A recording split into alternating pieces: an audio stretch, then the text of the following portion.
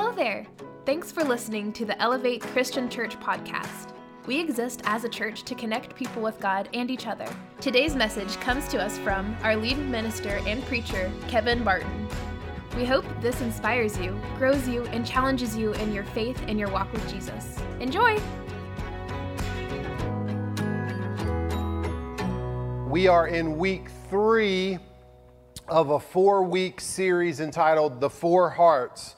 And we're just simply studying an old parable, an oldie but a goodie, the parable of the sower.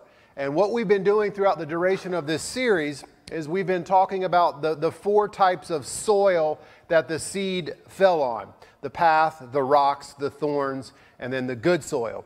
And so we've been saying throughout the duration of this series that these 4 types of soil represent 4 types of hearts, and that you and I, we possess one of these 4 types of hearts.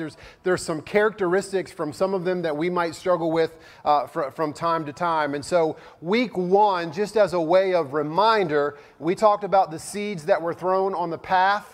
And we said paths are hard because people are constantly walking back and forth on a path, and so the seed couldn't get down into the soil. And here's what we said. We said you've got to be very careful about your path to your heart, about who you let in and out of your heart, or what you let in and out, because it will pound that soil down and compact it, and then that produces a hard heart, and we cannot receive the seeds of the Word of God. Last week, we looked at the soil that fell in the rocks, and we said this represents a shallow heart. A person comes to Christ, they receive the Word, they say, yes, I want Jesus as my Savior. It's a purely emotive decision, and then something bad happens, and they say, you know, I'm done with this. And so we said that was the shallow heart. Today, we're going to look at the 3rd type of soil, and we're going to call this the crowded heart. Before I get too far into this, though, I want to remind you of something that we talked about in week 1 of the series. We got this from Dr. Tony Evans' commentary on this parable, and he talks about the fact that there are times in our Christian lives where we feel like we're not growing. We're not being transformed. There's absolutely no change. I've heard this over and over again. Preacher, I've been serving the Lord or coming to church for 20 years and I don't feel any different. Here's what Tony Evans said about the matter, quote, "If God's word is not working, we have to check the ground it landed on." End of quote. And here's what he means. The word of God in the parable is seed. And so the success of the seed has nothing to do with the quality of the seed.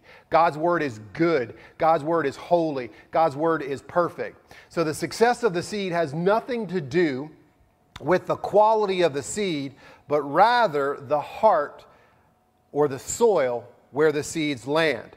It's the same seed, but the landing soil is different. And so if you're not growing and you're not transforming, then I've been encouraging you to check your hearts. And so throughout this series, we've been asking you to ask yourself this question. Well, which heart do I have? So before we get into the parable itself, let me point out the obvious to you. If you're well-versed in this, you already know this, but 3 out of 4 of these hearts are unfavorable. All right? The seed is thrown. In some cases, it's received, but it doesn't last. And we know it doesn't last because at the end of all of these, Jesus says, and it produced no fruit. And so just a stark reminder, I'm certainly not here to discourage you today, maybe just a little bit, but a reminder, we are called by Jesus, and there's no way around this, to produce fruit. And the type of fruit that Jesus is talking about in this parable is soul winning. Jesus commands, expects us to witness and win people to the Lord. Now, this bothers me because I have watched in my years of ministry a person who claimed to have known Christ for 20 or 30 years, and they have no visible fruit. They've not witnessed to anybody. They've not shared their faith with anybody. And that bothers me because a lot of people, when we read the parable of the seeds, we think these are people outside of the church. But a lot of these people are inside of the church. There are hard-hearted people in the church. There are shallow-hearted people in the church. And there are people with crowded hearts in the church. So I just want to keep that in your mind as we go through the crowded heart. And this is the last of the 3 adverse hearts. Next week, we'll look at the seed that fell on the good soil. So we've been in Mark chapter 4. This is our 3rd week. And we're going to pick up in verse 7 when Jesus talks about this soil that the seed fell on. We call it the crowded heart. He calls it the thorny soil.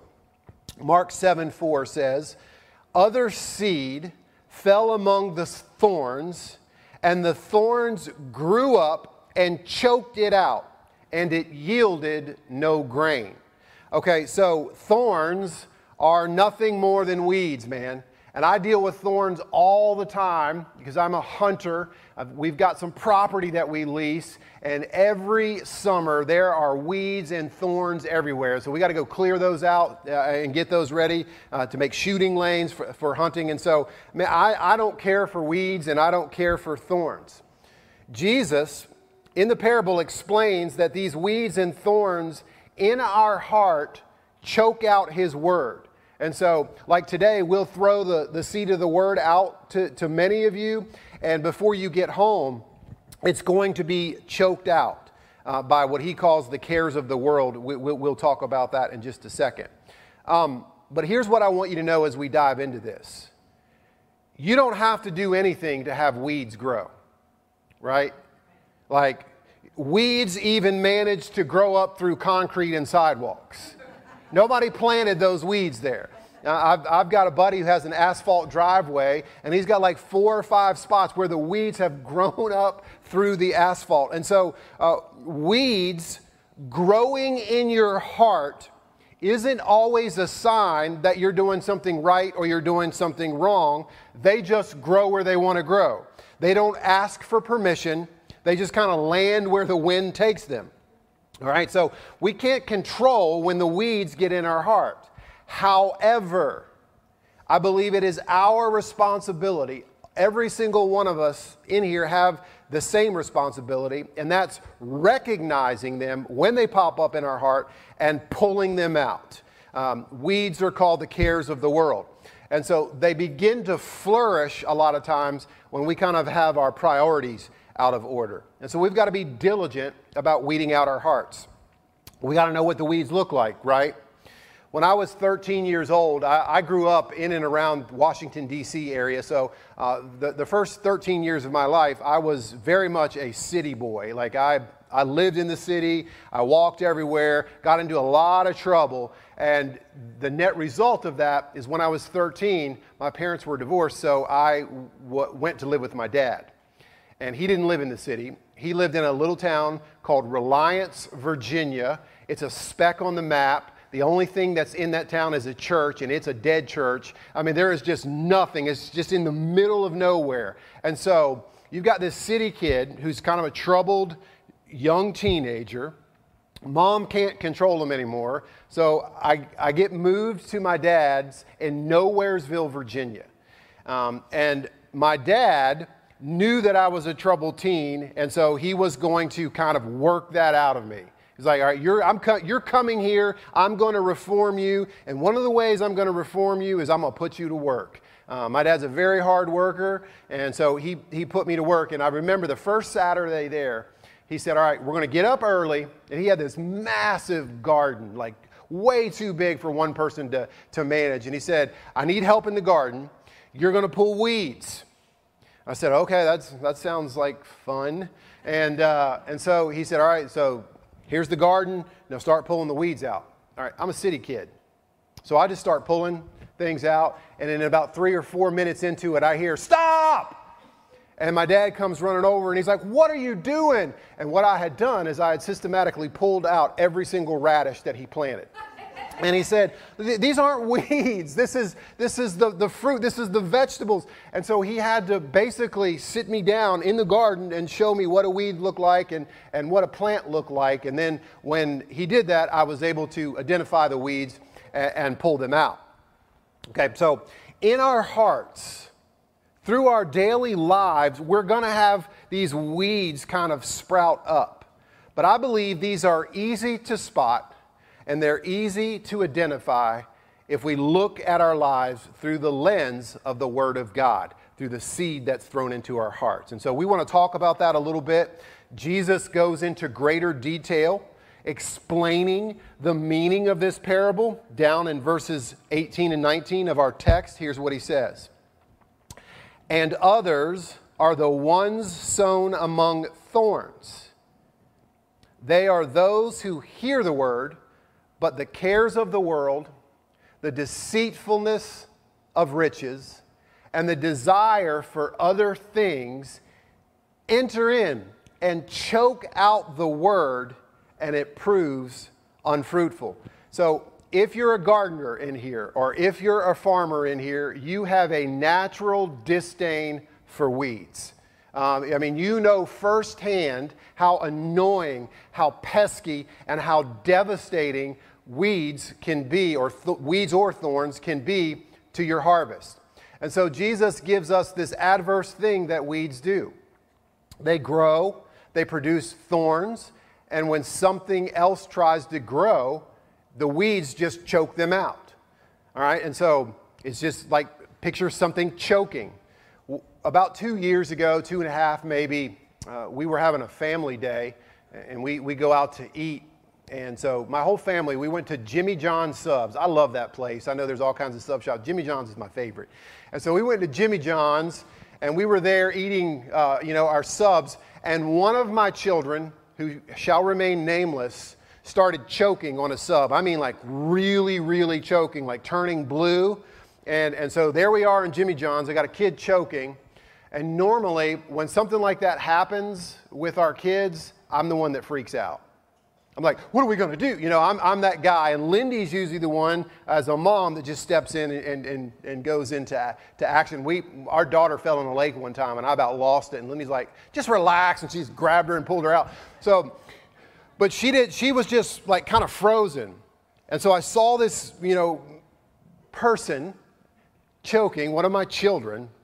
I jumped up, grabbed them by their arms, spun them around, pulled them to me, took my arms and found that spot, right there, and did what you call the Heimlich. Let me tell you something about the Heimlich. It works, right? And so he's choking, and I just real quick, like lightning fast, and a half a sub goes flying across Jimmy John's restaurant. And he was able to breathe. And, for a minute, I felt like a hero. And so when that person acts up, I remind them that I saved their life, one time. But listen, why were they choking? Because the air was being cut off. They couldn't breathe. And we all know, the last time I Googled it, you need air to survive. And so that air was being cut off. Well, in this parable, Jesus is talking about these weeds and these thorns that choke out the plants, that choke out the seeds by cutting off their water supply. And the more weeds and the more thorns there are, the less chance that seed has to germinate because they're choking and crowding them out. And so in the text, Jesus tells us there are 3 things in this world that choke out the Word of God in our lives. And he lists all three things. They're all in verse 19, and so that we're going to look at them together. If you're taking notes, these would be 3 things that kind of make our hearts too crowded to receive the Word of God. Let me remind you, the Word of God brings salvation. The Word of God brings transformation. The Word of God brings light and life and nourishment to our soul. And so if we're not receiving the Word of God, we are being choked out. We're dying, okay? So they're all listed in verse 19. So here we go. The first one is this. Jesus says, but the cares of the world.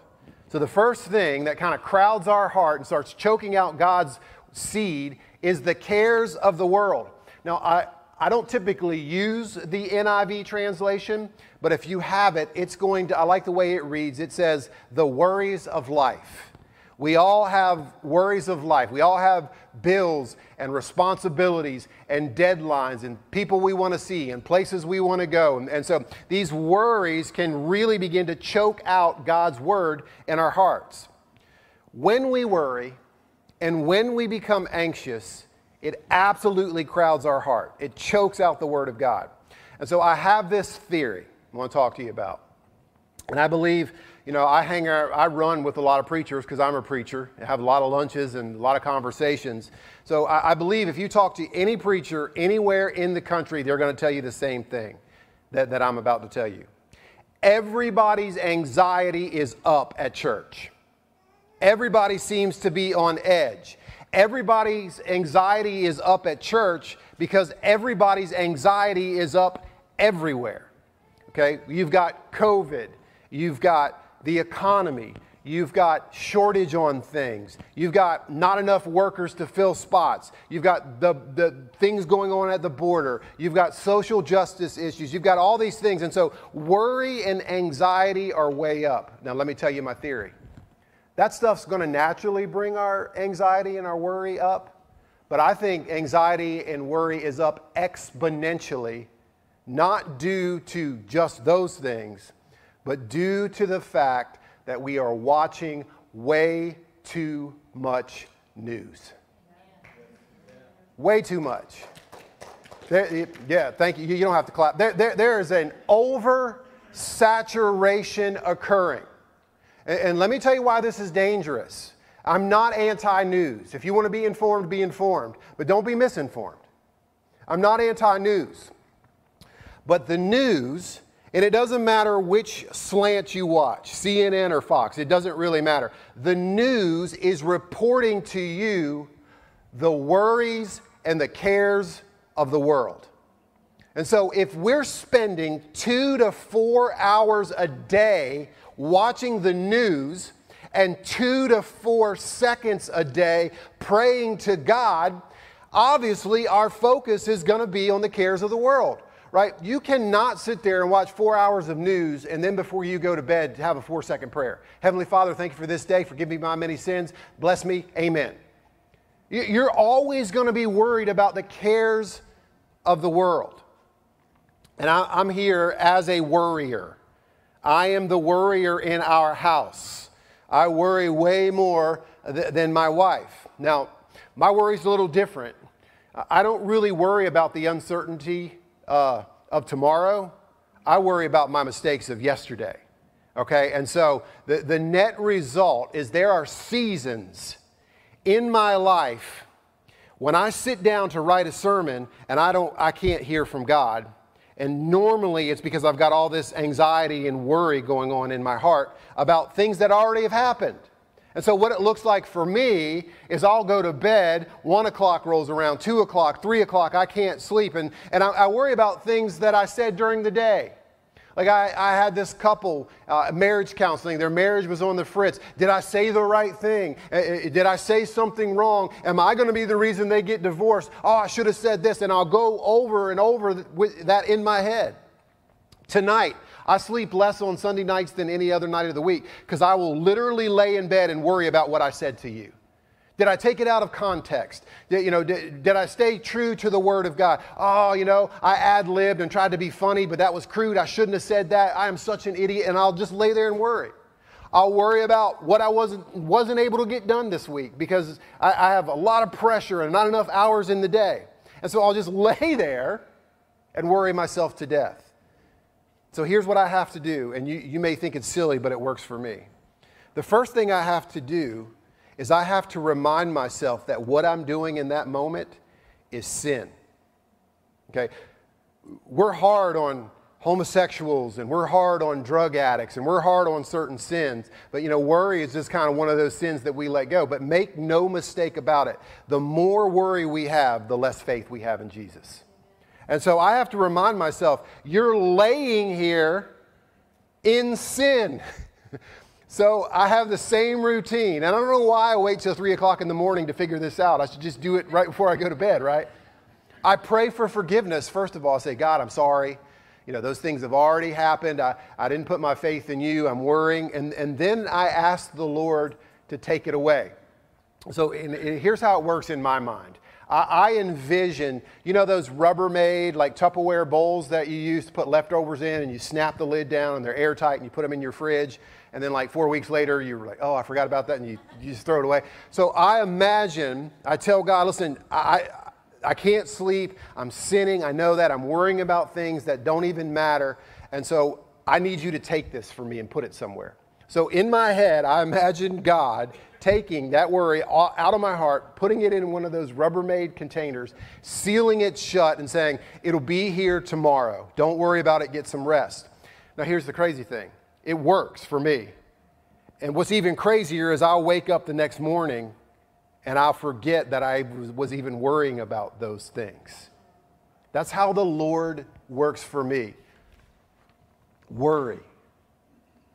I was reading this article about a pilot who recently got his license, and he was flying his plane and the weather turned bad and it got real foggy, it got real cloudy, and he was not very experienced at landing a plane with just his instruments. He usually landed it by sight. So the control tower had to get on to kind of assist this man to land his plane, and they could tell right away he was having a panic attack. He was panicking. And so a stern voice came across his radio and said this: you just obey instructions and we'll take care of the obstructions. Listen, friends, the cares of this life, the cares of this world are many. You cannot solve the world's problems on your own. And you cannot worry yourself to death about it. So I think what would be advantageous for all of us is to let's all obey God's instructions and let Him take care of our obstructions. So I want to read to you what Jesus has to say about worry, and then we'll move on to the second point. This is 9 verses, so stay awake with me. And this is not anything that needs commentary, because these are just beautiful words from Jesus. If you struggle with worry, here's what He says in Matthew 6. Therefore, I tell you, do not worry about your life, what you will eat or drink, or about your body, what you will wear. Is not life more than food, and the body more than clothes? Look at the birds of the air. They do not sow or reap or store away in barns, yet your heavenly Father feeds them. Are you not much more valuable than they? So what I was going to do is I was going to get you to turn to your neighbor and say, you're worth more than a bird. But I thought that was a little kitschy. But I'm here to tell you, Jesus is saying, listen, you're worth more than a bird to your heavenly Father. He says, He takes care of them.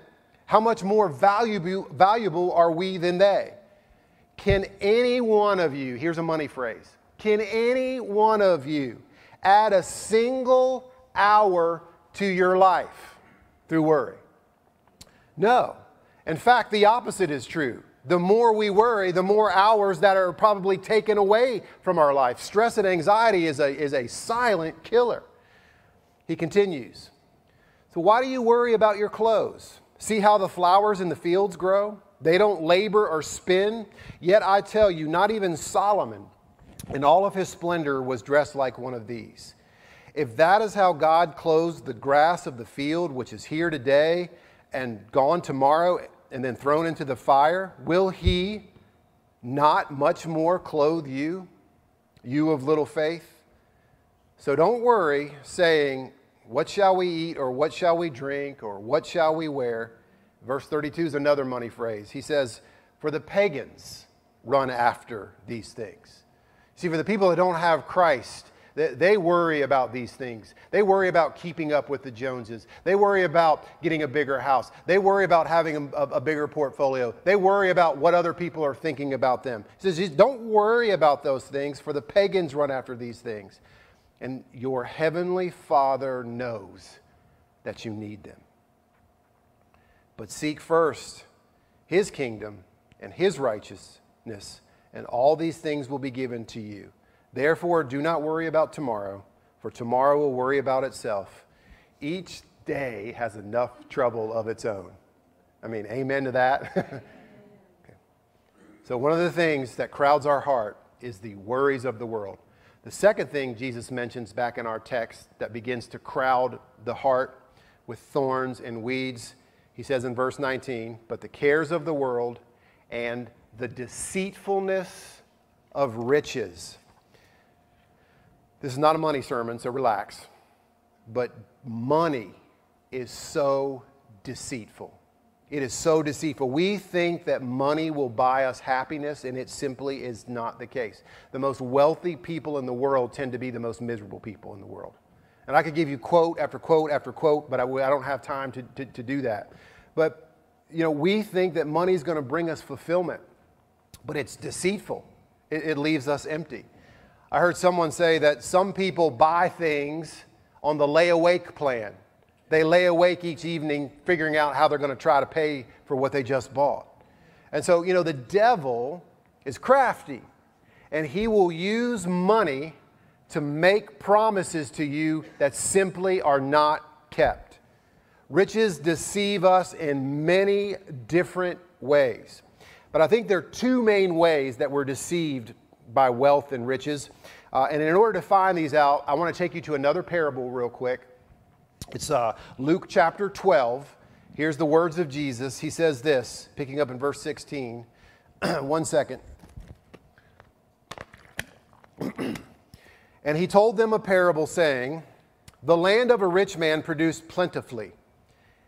And he thought to himself, what shall I do? For I have nowhere to store my crops. And he said, I will do this. I will tear down my barns and build larger ones. And there I will store all my grain and my goods. And I love this guy because he talks to himself. I talk to myself all the time. It's really weird. But in verse 19, so he's talking to himself. And I will say to my soul, soul, you have ample goods laid up for many years. Relax, eat, drink, be merry. But God said to him, you fool, this night your soul is required of you, and the things you have prepared, whose will they be? In other words, he's saying, listen, all that stuff you worked for, they're just going to go to your kids and they're going to mismanage it and blow it anyway, right? And the things you prepared for, whose will they be? So this is the one who lays up treasure for himself and is not rich towards God. Okay, so there's two major flawed philosophies of worldly thinking when it comes to money. And I don't think there's a person in here, if I was offering to write you a check for $100,000, you would probably take it. If you want to write me one, I would probably take it too, because we could all use money, right? But there's two flawed philosophies of this worldly thinking when it comes to money. And here's what's crazy. They're opposite in nature, but the weird thing in this parable, this man is kind of doing and adhering to both of them. The first one is this. Money is deceitful through indulgence. Indulgence. When we just indulge, we just give ourselves over to it. Whatever I want, I'm going to get. I don't care what it costs. I don't care how I have to go about it. If I want it, I'm going to get it. And if I got to get a bunch of credit cards and get a bunch of loans, I don't care. If it's going to make me happy, I'm going to indulge. And I'm going to buy. You know, the little retail therapy. Okay, and this is why we're in the shape we're in America. Because we overindulge. In the text, this guy said, I'm going to relax, I'm going to eat, I'm going to drink, I'm going to party, I'm going to be merry, and it sounds like the American dream. The problem is, when we indulge that way, we never get full. There's just never enough. Let me give you a case study. I don't know if you know this or not, but American families have shrunk dramatically and consistently over the past century. In the year 1900, the average American family was 4.6 people. By the year 1940, it had declined to less than 4 people per household, and then since the 80s, it slipped below 3 people per household. Okay, so families are getting smaller. Over the same time period, our houses have gotten much bigger. In the year 1900, the average home was 700 square feet. By the 1940s, it had climbed to 1,500 square feet. And today, the average household, or the average house, is around 2,500 square feet. Okay, so stay with me. Families have gotten substantially smaller, while houses have gotten 3.5 to 4 times bigger. So families have gotten smaller, but houses have gotten exponentially larger. Why? To store all our stuff, man. We got a lot of stuff, don't we? And here's the crazy thing. A big majority of you don't even have enough room in that 2,500 square foot house to store your stuff, so you got storage units somewhere. Because we just indulge. See, we don't build bigger barns, we just build bigger houses. We just buy bigger, better cars. We just buy more expensive clothes. We buy bigger boats. And it's just this absolute indulgence, like a child. I want it. I don't care what it costs. I'm going to have that thing. G.K. Chesterton has a beautiful quote on this matter of overindulgence. Here's what he says, quote, "There are 2 ways to get enough. One is to accumulate more and more, and the other is to desire less." And we certainly don't desire less, a lot of us, right? And so overindulgence will bring the troubles of the world and the cares of the world, and it will begin to just absolutely crowd our heart because money's deceitful. The second way that money can be deceitful is almost the exact opposite. It's not through indulgence, it's through insulation. We want to insulate ourselves with money. Like we call it our nest egg. I got this nest egg, and the bigger my savings, the more money I have, I feel safe. That's me. I'm not much of a spender. I'm an insulator. And I've got a certain number in my head. When our savings account dips below that, I start to feel a little panicky. Anybody else in here like that with me? Y'all insulators? Yeah. Yeah, it's a tough life, right? We don't even get to have fun. The indulger is just to go out and buy stuff and have fun, but we're just there. Right? And so I use the internet for 2 things. Sermon research and to look at my bank statement. Other than that, I could care less about social media, internet. And so, but I am fixated. Every day I check that account just to make sure no one's hacked it. And I want to look at my savings account. So we just sold our house like 6 weeks ago and got a lot of money for it. And I am flushed with cash. And so I look at it, and the more cash I got in there, the more anxious I get. And I'm worried about it. And so every day I'm looking at that because that kind of gives me a safety net. When I'm insulated, I feel good.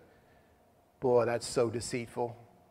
That is so deceitful. In the text of the parable, the man says to himself, I've got ample goods. I'm good for many years. I was thinking about this. I was thinking if something happened and we both lost our jobs today, we could probably make it for 5 years. 5 years. Well, we don't have anywhere to live. We'd have to live with our in-laws for 5 years, no rent, right? And for some reason that brings me peace, and I don't think that's healthy. Now, I'm not saying don't save. The Bible is clear about saving and how to manage money. There's nothing wrong with saving and insulating a little bit, but when we put our faith, our hope, and our peace of mind in that nest egg, it takes away our faith, our hope, and our peace of mind off of God, and we're deceived. So let's say you had a rich relative die, and tomorrow you found out, someone knocked on your door and they gave you a check for $5 billion. $5 billion. I mean, you'd think you'd be set for life, right? I mean, that creates more problems, but some of you would probably like to have those problems. I get that. $5 billion. You would think, man, I'm set. Let's say you get that check, but your kid's been acting a little strange, your little son or your little daughter, and you took them to the doctor, and so the doctor calls you the same day that you got that check for $5 billion, and he says, hey, I need you to come in. And when a doctor calls you in his office, it's usually not good. and they say, listen, your little 5, 6-year-old son, your little 5, 6-year-old daughter, we ran some tests, and we've got bad news. It's terminal. There's nothing we can do.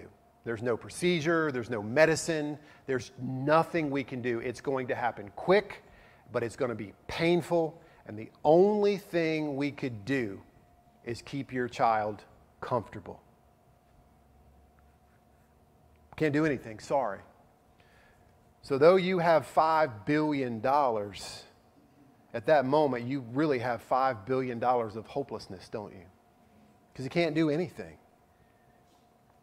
But when your hope is in God, specifically in Jesus, you can say with all the confidence in the world, man, this is going to be hard. I know he or she's not going to live long, but they will live forever, and I will go to see them one day. Someone once said this, and I'm going to move on, but they said, measure wealth not by the things you have, but by the things you have for which you would not take money. And I'm going to tell you, when I read that, I realize I am a blessed man. So he says the cares of the world, the deceitfulness of riches, and the last thing Jesus says that can crowd out a heart and choke out the word is the desire for other things. You know, some people just desire other things, right? They receive the word, they even come to church, they maybe even tithe and even serve, but they're not really living the word because it's not enough to satisfy their cravings. We're going to study this in our midweek Revelation study. The church in Laodicea, they were lukewarm. They were trying to serve God and kind of have one foot in the church and one foot in the world. They just desired to do more. They desired other things. And we can go down the list of the things that we desire. You can be a good church-going man or woman, but you could desire to have sex outside of marriage, and you can do it through pornography or through affairs.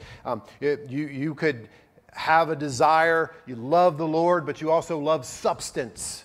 You know, so it could be, we like to pick on drugs and alcohol addicts, but you know, those are two things that could really devastate you. We don't ever talk about food, which is more addictive than both of those combined, but that substance, I just need more. God's not enough. It could be power, it could be recognition, it could be fame, it could be something that's just plain evil, just awful, unspeakable things. And Jesus is saying, listen, the seed can't grow because the weeds and the thorns are choking them out. Because we desire other things. Unhealthy desires are crowding your heart. So it would be like you going to your spouse, all right, and saying, listen, we need to talk. I love you, but you don't really complete me like you used to. So here's my proposal. I want to stay married to you. I love you, but I want to see other people. I desire others. I want to be with other people. Warning lights should be going off in your head because this is not good for your marriage. This is not healthy. This is not how we were created by God. And so the person with the crowded heart says, yes, I'm receiving the Word of God. Every Sunday I go to church and I receive the Word of God, but the Word can't take root because other things, weeds and thorns, desires, and money choke out the Word of God. I'm going to close by just saying this. I don't know if you know this or not, but go back and read the Genesis creation account. Did you know that thorns and weeds were not part of God's original creation? They weren't here.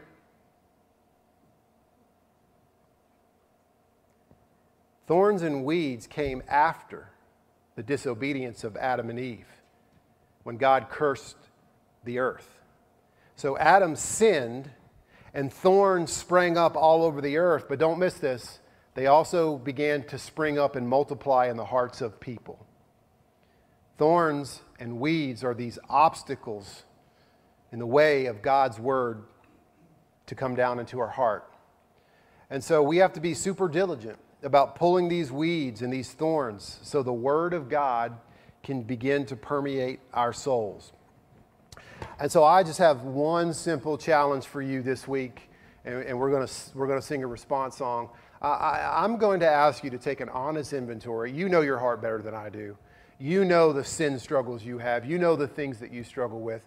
I'm going to ask you to pray to the Holy Spirit to begin to systematically start pulling those weeds out of your heart. And so when we start throwing the seed of God every Sunday and every lift group and every Bible study and every time you read the Word of God, those seeds can reach down and they can not only take root, but they can begin to grow and produce fruit. So pray with me as I ask God not only to weed out your own heart, mine. And this is a prayer that I have often because as a church leader, I've got to be very careful about my heart.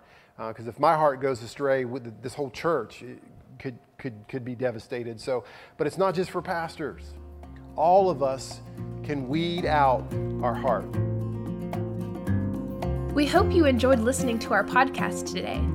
If you'd like to learn more about Elevate or partner with us in what God is doing here, check out our website at elevatecc.com. Until next time, God bless you and thanks again.